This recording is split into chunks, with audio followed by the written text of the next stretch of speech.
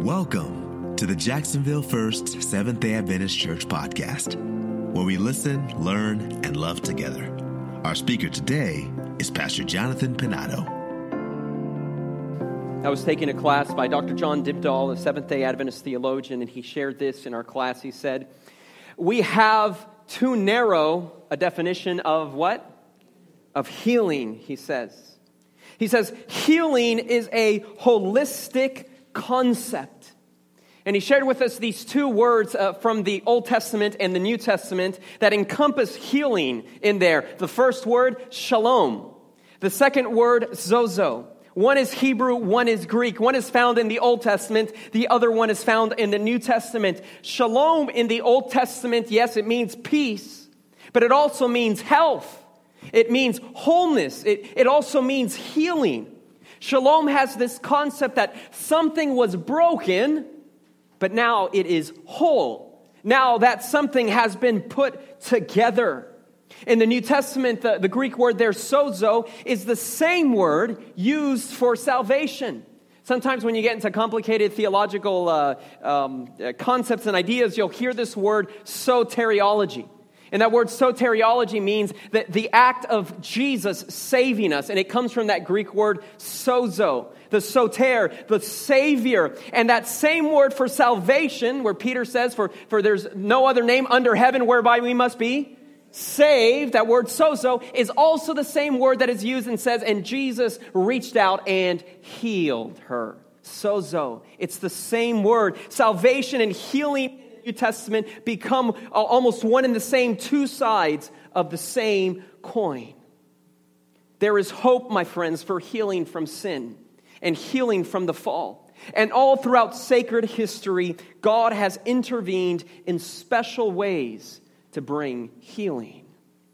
Dr. Dibdall continued in his quote, and he says, healing takes in all of life. Healing takes in the environment. It takes in our relationships. Healing is about addiction, about freeing us from addiction. It heals our physical bodies. It heals our lifestyles. It heals our broken marriages. It heals our emotions. It heals the self. It heals sin. It heals our spiritual nature. It also includes demonic and freedom and healing from demonic and psychological oppression. And he said, and one day, even death will be healed. God will heal us from death. And so what I want us to do this morning is look at a few examples from both the Old Testament and the New Testament. Examples where we see God actively bringing healing into our lives. The first passage is found in Genesis chapter 3. Open your Bibles there to Genesis chapter 3. Genesis chapter 3 and verse 8. A few examples from the Old Testament of God engaging in a healing ministry. Genesis chapter 3 and verse 8. Do you have it? Okay. After Adam and Eve fall, it says, then the man and his wife, what did they hear? They heard the voice. They heard the sound of the Lord God as he was walking in the garden in the cool of the day. And this is just a beautiful picture here because they've just fallen and we've explored how now they feel ashamed and they feel afraid and they're trying to hide. But as they're in the midst of their fear, the beautiful description of God. God is, you hear the sound as he's walking in the garden. Wait a minute, isn't there a song about that? In the garden, right? Right? Isn't there a song about that? Yeah.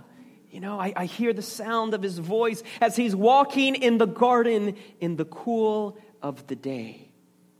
And they hid from God, from the Lord God among the trees of the garden. But the Lord God called to the man and he said, where are you? The very first example of healing in Scripture is the drawing near of God to Adam and Eve in the garden. If you'll remember, when there's a rupture in the relationship, when there's a sense of humiliation and guilt, reparation is essential to avoid long-term cognitive and emotional damage. And so we see here that while Adam and Eve were experiencing shame, guilt, and fear, God is approaching them. He's drawing near to them. By his presence, he's seeking to remove those elements from their life by drawing near to them. God is seeking them out. And notice the content of the dialogue that God is having with them. He's inquisitive.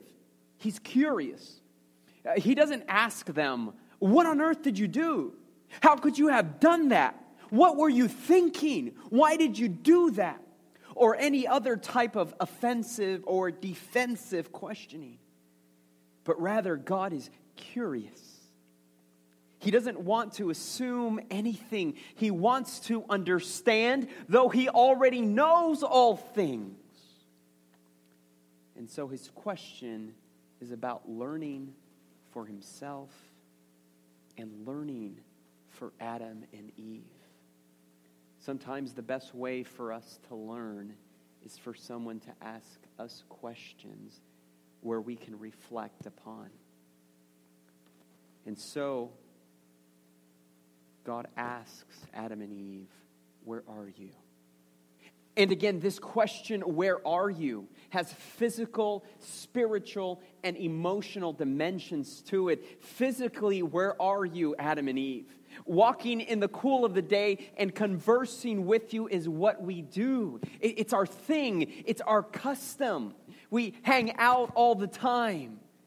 Physically, Adam and Eve, where are you?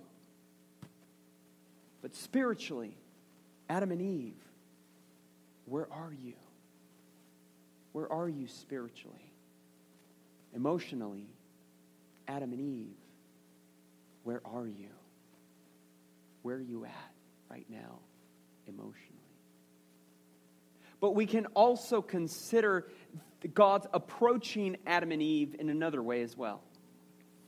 How many times have we been down and out? And when we're down and out, what is it that we want? You know, we're longing, aren't we? We're longing for someone to be there. We'll dial the phone number of a close friend, hoping that they'll answer the phone. And then they don't answer. You know, we're longing that we'll go visit someone, and we're hoping that they're there so that we can share with them. But there's no one there. There's no one there to reach out to us. There's no one there for us to reach out to. And that's sometimes just the worst feeling in the world, isn't it? But then other times, people are there for us, aren't they? People do answer the phone. People are there at home. People do reach out to us. And that then becomes the best feeling in the world. But even if we're all alone, and sometimes we will be all alone. But even when we're all alone, no one may be there with us physically. Know that we're not alone, because God is with us. In fact, it's Christmas time, and that's one of his names, Emmanuel, which means God with us. And Jesus himself affirmed that. He says, "And lo, I am with you always, even until the end of the world." We are not alone. Even when we feel we are alone, God is with us. And so here in Genesis chapter 3 and verse 8, we see the first step in God healing, and that is being a presence around us, being near to us, drawing near to us. But then the second aspect has to do with what God said.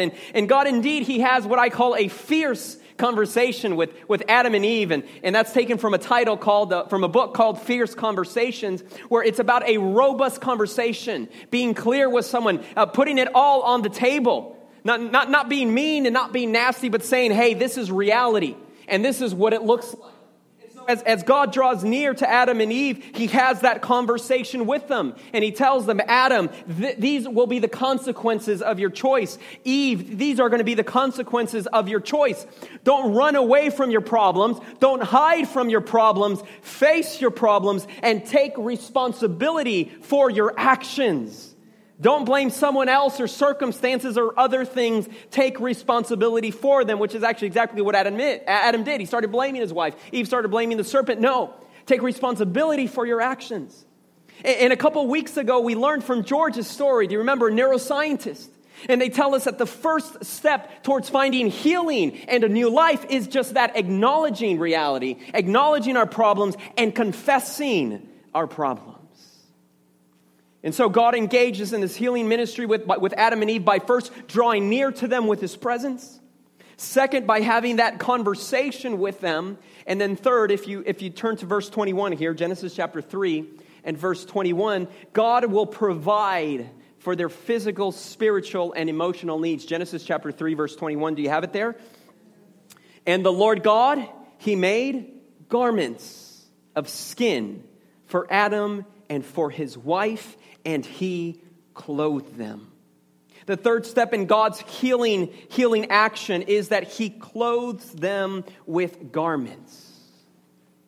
And the Hebrew word here used for these clothes, or for these garments, or for these tunics, or for these robes is the Hebrew word kotoneth. And it signifies that which is worn by someone in power. So now just stop that right there. Because were Adam and Eve in power? Were they in a state of power? No, they were in a state of shame and humiliation. They were naked and they were embarrassed and they were hiding. But yet after God clothes them, and He clothes them with that word, and He uses that word kotoneth, it signifies the clothing which is worn by one in power. And when you do a study in Scripture, this is the same word that is used by Jacob, who gave that coat of many colors to his son Joseph. And that coat meant something, didn't it? It meant something by Jacob giving that to Joseph. It meant something. It meant that he was loved. It meant that he was accepted. The same word is the one used in Exodus to describe the robes that the priests in the Old Testament would wear. This is the same word that is also used in the book of Samuel and the Kings to speak about the robes that royalty would wear. And so by God clothing them with this robe, what He is saying that you still have power. It is that which is worn by one in power, showing that however diminished their standing, Adam and Eve, that they still act with divine authority. In other words, God is restoring to them what was lost. Now, in my third point, I mentioned that God provided for their physical, their emotional, and their spiritual needs by clothing them. Now, this clothing, it also speaks of the interconnectedness of the human being. For example, yes, it was a physical covering. But that physical covering, when they were covered physically, it provided something more than just physical covering. It provided emotional healing as well. If you can put yourself again in their situation, they're naked. They're not dressed appropriately. Have you ever been in a situation where you're not dressed appropriately? You know, I've been in those situations, right? You know, I'm invited to go somewhere, and especially when I was a little kid, right? I didn't know too much about clothing back in those days. I'm still kind of learning and getting tips from you guys about, you know, clothing and fashion and those kinds of things. But I remember, especially as a little kid, right? They'd invite you somewhere, and then you show up with whatever clothes you think is best, and then you start looking around, and you realize that you're wearing the wrong stuff. And how does that make you feel? Right? Yeah, there's this emotional aspect to it. I mean, you're perfectly fine. I mean, you're clothed, but you're not wearing the right thing. And so because you're not wearing the right thing, then that has that impact on you emotionally. That, oh no, what's going on? People are going to make fun of me, or I don't look right, or I need to change this, or why aren't my clothes good enough? And so yes, God provides for them physical covering, but providing the appropriate covering. God is also bringing in emotional healing to them. They don't have the right kind of clothes, and they're humiliated. But now God clothes them with this robe and with this tunic, and now they do have the right kind of clothing. Now they can feel right about themselves. But not only is this clothing about a physical providing for their physical needs or their emotional needs, but this garment also has a semblance of spirituality. The material of this garment, notice what it says, it's a garment of skin. And the idea is that a lamb, this is lambskin. He didn't clothe them with cotton or polyester or what else is out there, you know, satin. No. This is lambskin that he is clothing them with. And so this material of the robe speaks of spiritual healing.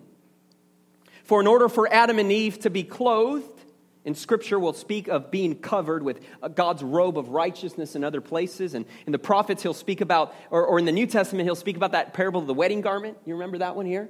You know, the guy shows up to the wedding without the appropriate garment. In the book of Revelation it speaks that the redeemed will be standing on the sea of glass with white robes. This concept of clothing is carried throughout Scripture. And so in order for Adam and Eve to be clothed, however, a lamb had to die. And so here we find in Genesis 3 the very first example of the concept of substitutionary atonement. The sentence for Adam and Eve's failure was their death. For in the day that you eat thereof, you shall surely die. The New Testament reiterates this, for the wages of sin is death. But instead of that punishment being carried out on Adam and Eve, someone else dies. A lamb dies in their place. It's no accident then, my friends, that lamb and that lambs featured to be such an important role in the Old Testament service of the sanctuary. Or that the prophet Isaiah describes the ministry of the Messiah as a lamb in Isaiah chapter 53. He was despised and rejected by men, a man of sorrows and acquainted with grief. We hid, as it were, our faces from him. He was despised and we esteemed him not.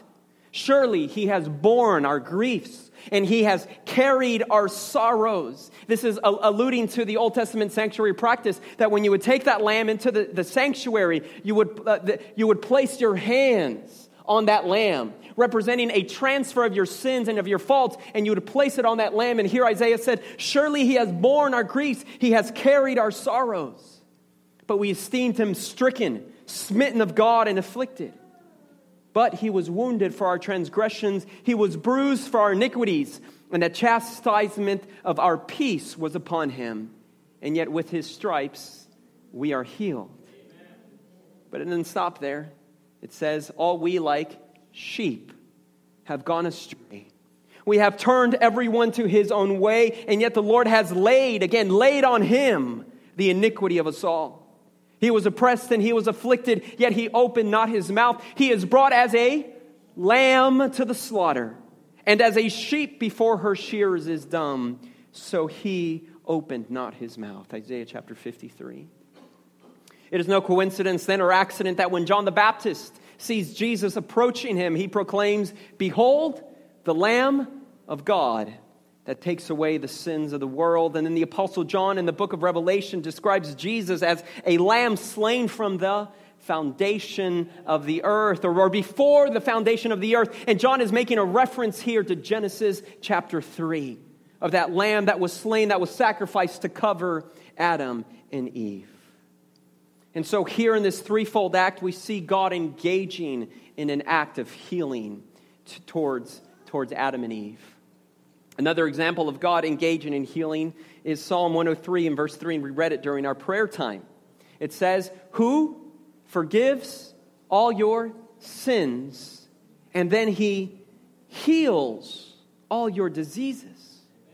Here in this passage, we see spiritual and physical healing merge, and they become two sides of one coin. Hence, we find Scripture speaking to us not only of spiritual matters and spiritual healing, but we also have instances of very practical matters of physical healing in the Old Testament. We also have such things as dietary laws in the Torah. Why dietary laws in the Torah? Why sanitary laws in the Old Testament? Why directions regarding the application, yes, in the Old Testament of medical poultice and of hydrotherapy? You remember here, let me see here, was it Naaman, right? Who had to wash himself, a little bit of hydrotherapy. What's going on there? Guidelines regarding mental and emotional health. We shared this last week, right? A merry heart doeth good like a medicine, as a man thinketh in his heart, so is he. These are practical applications in Scripture of mental, emotional, and physical health. Why? Because God doesn't just want to forgive our sins. He also wants to heal our bodies, because God is a healer, and he engages in a healing ministry. As we move forward into the New Testament, we see Jesus, and Jesus arrives as a healer. With the arrival of Jesus, healing now takes a center stage in the New Testament. When asked about his credentials by John's disciples, his credentials as Messiah by John's disciples, Jesus' response is, go back and tell John what you've heard and what you've seen, that the blind receive their sight, that the lame, they walk, that those who have leprosy are cleansed, and the deaf, they hear, the dead are raised to life, and the good news is proclaimed to the poor. And that's Matthew chapter 11. And at the end of Matthew chapter 11, then Jesus makes that invitation where he says, come unto me, all you who are weary and heavy laden, and I will give you rest. Take my yoke upon you, for my yoke is easy, and my burden is light. As Jesus arrives on the scene, healing takes center stage. Jesus saw his mission as the fulfillment of prophecy. In fact, when he responds to John's disciples in this way, the blind see and the lame walk, he's actually quoting from the Old Testament. Turn in your Bibles to Isaiah chapter 61. Isaiah 61, verses 1 through 3. The Spirit of the sovereign Lord is upon me, because the Lord has anointed me. And that's actually the key word there for Messiah. That's what the word Messiah means, is the anointed one. The Messiah, the anointed one. He has anointed me to do what? Proclaim, preach the good news to the poor. He has sent me to heal the brokenhearted, to proclaim freedom for the captives, to release from darkness those who are blind and those who are prisoners. Verse 2, to proclaim the year of the Lord's favor and the day of vengeance of our God, to comfort all who mourn, to provide for those who grieve and sigh, and to bestow on them a crown of beauty instead of ashes, of oil of joy instead of mourning, and a garment of praise. Oh, wait a minute, there's that word again, garment. A garment of praise instead of a spirit of despair, and they will be called mighty oaks. They will be called trees of planting trees of righteousness of the Lord, for his honor and for his glory. Jesus is quoting from this passage here, and this passage includes a holistic concept of the healing of the body, the healing of the mind, and the healing of the spirit. Here, the Messiah will heal the brokenhearted. He will comfort those who mourn. He will comfort those who grieve, speaking of the emotions. He will heal or give sight to the blind, physical healing there. He will preach the good news to the poor. Now, some people, we understand this as the spiritually poor, those who are humble. There's a beatitude, isn't there? Blessed are the poor, right, in spirit. Yeah, there's this beatitude about it, and it is about spirituality. But how about Jesus is also speaking about financial healing right here as well? How about that? Could it be possible? And I think about this because, the truth is that God blesses us financially. He blesses us financially, whether we're faithful to him in tithe and offerings or not. And forgive me for going on this tangent, but I have to. And whether we're faithful in giving our tithe and offerings or not, the truth is God still blesses us. The Bible says the sun still comes up on the righteous and on the unrighteous. He still blesses us whether we're faithful to him or not. That's the kind of God that we serve. But how much more if we are faithful to him in our tithes and offerings? Will the experience be a positive healing experience for us? But again, here in this passage, we see this holistic concept of healing the body, the mind, and the spirit. And that last part, verse 3, it says to bestow on them a crown of beauty instead of ashes, the oil of joy instead of mourning, a garment of praise. And I mentioned that there's that word again, that garment, that robe. A garment of praise instead of a spirit of despair. And then he says they will be called trees of righteousness. Literally in the Hebrew, it is oaks of righteousness. And as I was reading through this, I was thinking, here in Jacksonville, don't we have an oak? A very famous oak, don't we have it? Somewhere in downtown, right? It's called Treaty Oak, and it is huge. And so if you can just imagine this imagery here that God says that when he heals us, when we allow him into our life, he will plant us like a tree, like an oak of righteousness. A planting of the Lord for his display and for his honor and for his glory. And so here we return to the motif of trees in Scripture. We found a tree, right, in Genesis chapter 2. Actually, there were two trees, right? Tree of life and the tree of the knowledge of good and evil. It was at a tree where our first parents failed, where Adam and Eve failed. But then it was on a tree where the Lamb of God died in our place on the cross of Calvary. It will be under a tree of life where Revelation says that we will gather under that tree of life and their fruits on that tree of life, and we will eat those fruits. But then Revelation says that the leaves of that tree are for the healing of the nations. Do the nations need to be healed today? Mercy, they do. And then God says that we will be planted like a tree, established like oaks of righteousness. The gospel records that indeed Jesus went about healing every disease and sickness, Matthew chapter 9. But not only did Jesus engage in a ministry of healing, but he also empowered his disciples to do the same. And he sends them out 2 by 2 in Matthew chapter 10. And he gives them the same power for healing that he had. And then once Jesus ascends into heaven, Jesus then commissioned his disciples and his church now. That's why church is important. He commissions his disciples and his church to continue his healing ministry. And so in the book of Acts, and we just finished studying the book of Acts a few months ago, the book of Acts, it records that Peter heals the paralytic man. And that man, what was he doing? He was at the temple and he was asking for money. But is money what he really needed? You know, and I find that fascinating. He's paralytic. Does he really need money? No. Yes and no. Yes and no, because I sometimes think we sometimes don't know what we're asked for, right? You know, we sometimes ask for things that we really don't need. And Peter approaches him and he's asking for money. And Peter's response, this is the power of healing. Peter's response is so powerful because Peter tells him, gold and silver I do not have. Now just wait, just think about it. Gold and silver I do not have, he tells them. But what I have I give to you. What did he have? In the name of Jesus Christ, rise up and walk. My friends, that is powerful. I think about myself. Do I have that? You know, I make visits at hospitals.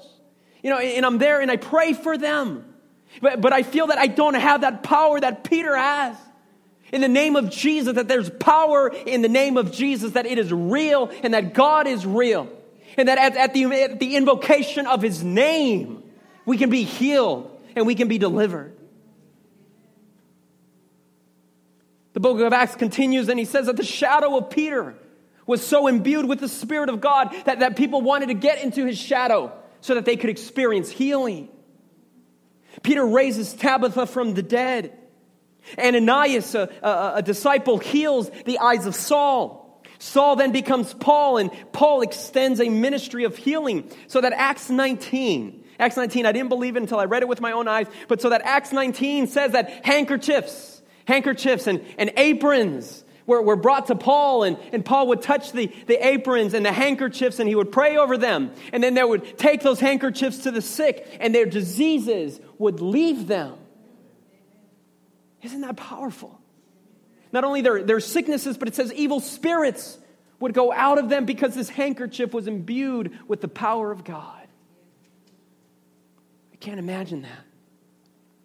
We actually have a ministry similar to that here, right? Pairs and Squares, right? You know, we pray over those quilts and over those blankets. Furthermore, the Apostle Paul, he exhorts us to keep our whole, and this is in 1 Thessalonians chapter 5. He encourages us and he exhorts us to keep our whole, and there's that word again, kol from the Hebrew, though it's in the New Testament Greek. Keep your whole body, your whole spirit, and your whole soul blameless until the coming of the day of the Lord. The Apostle John, he inquires of the health of his congregation in Ephesus. And in 3 John 2, he says, I wish that you will prosper in health, even as your soul prospers. And then coming back to our days, the Seventh-day Adventist Church has been committed with a message and a ministry of healing, hasn't it?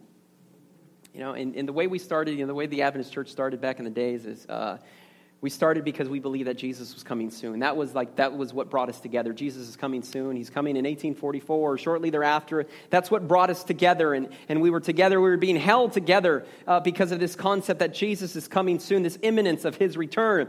And then there was one of our pioneers by the name of Loughborough. And early on in our Advent movement, Loughborough came along, and he was a preacher, and he would come to our meetings, and he would tell us, not only is Jesus coming soon, but our bodies are also the temple of the Holy Spirit, and believe it or not, there's things we should eat, and there's things that we shouldn't eat. And he starts talking to us about clean and unclean foods, and do you know what Ellen White said to him? I think this is actually very, very funny. You know what Ellen White said to him? She said, Brother Loughborough, sit down If the Lord has a message about clean and unclean foods for us, he'll reveal it to us. Until that, keep that to yourself. And then they continued eating their ham, fellowship, meal, pig, whatever they were doing. It's there in Testimonies of the Church, Volume 1. It's hilarious. And then a few years later, in 1863, she receives this vision that indeed health is important. The health of our body indeed is important. And so if you can imagine that at that time, like I said, we were still eating our ham sandwiches as Adventists, as early Adventists in the 1840s and 1850s. Some of us, they say the majority of us weren't using tobacco products anymore, but you would see Adventists chewing tobacco. And the idea was that if you had anything wrong with you, if you just chewed a little tobacco, it was medicinal. And so you would see our Adventists, chewing tobacco and maybe even a little bit of alcohol as well. And if you had a cough, doctors would encourage you to just smoke a cigar because that would help. I mean, that was medicine back in those days, and that's what our Adventists would do. And then Ellen White received this vision that no, health is important. We need to take care of our health. And again, it's in a time where people don't understand anything. They would give you mercury if you were sick. They would give you mercury, and that would help you. And then when you kept getting more sick, they were saying, well, just that disease is just too bad, and then you'd eventually die from mercury poisoning. I mean, this is medicine back in those days. And you remember about that, hearing about that doctor, right, who decided that one of his days, I'm going to wash my hands before I assist women in delivery. You remember that story, All the other doctors would just move from one patient to another without washing their hands, and the women would die, the children would die, and then this doctor decides, hey, I'm going to just wash my hands. And then all of a sudden, would you know it? People stop dying, women stop dying, mothers stop dying, children stop dying. And then he's booted out. He's fired because the other doctors were envious that their patients were dying and his patients weren't dying, and he was a little arrogant about it too, and they said that's just witchcraft, who knows what's going on. I mean, this is before the germ theory. I mean, this is before we knew anything about anything. And it's during this time that Ellen White receives a vision where she says, where she realizes that healing, that health is important. And because of that heritage, because of that ministry, Adventists today are known for our world-class medical facilities around the world. We have Loma Linda out in California, but even here in Florida, we have a very strong presence of the healing ministry of Seventh-day Adventist Health, mainly in Central Florida, Florida Hospital, and we don't have anything here in Jacksonville. The closest one, I think, is Flagler. But Adventists have been known for their medical facilities, for their world-class medical facilities. We, as Seventh-day Adventists, have been the center of global studies. We've realized that Adventists live about 10 years longer than the average population. In the most recent study was the Blue Zones. Did you see that one? National Geographic, I think, was behind that one. And they realized that there's these areas in the world, blue zones, where people live longer. And everywhere around the world, it's because of their culture, because of what they do. But then they studied Seventh-day Adventists in Loma Linda in Southern California, and they realized that it's not so much because of our culture, but it's because of our faith. Isn't that powerful?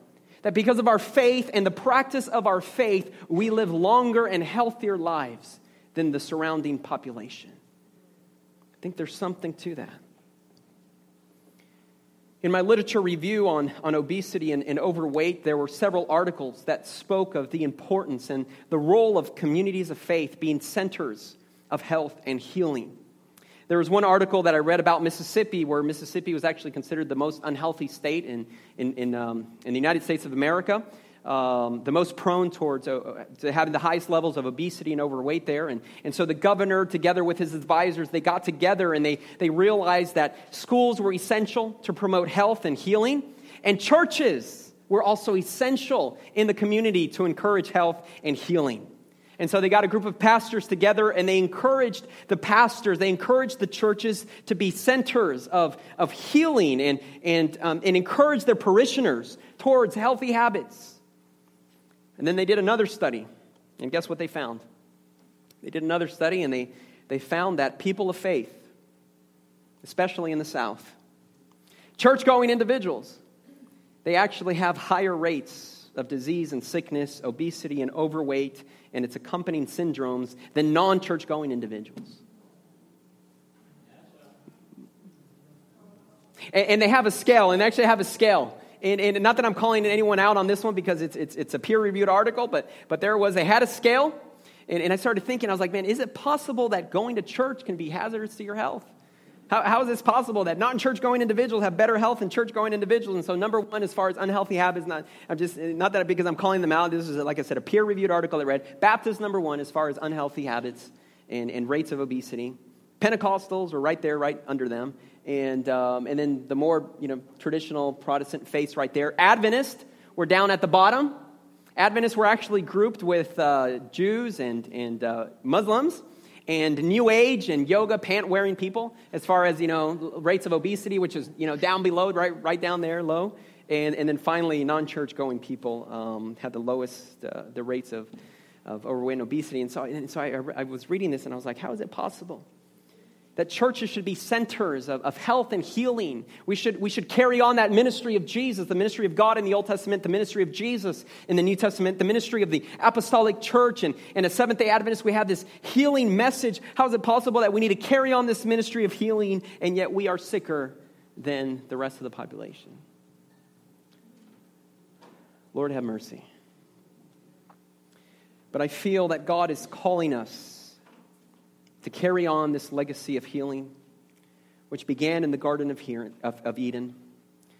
A ministry which began in the Garden of Eden, displayed in the ministry of Jesus and the early Christian church, a healing ministry that can bring hope to those who wrestle with the challenges of disease and of sickness. In my specific study of obesity and overweight, bringing encouragement, bringing strength, bringing perseverance and transformation. And remember what George said, it's not about a line that we cross, but rather a path in a direction of life that we strive for. This podcast is brought to you by the Jacksonville First Seventh-day Adventist Church. Connect with us on www.jaxsda.org or on Facebook and YouTube. We look forward to sharing more inspiring messages with you.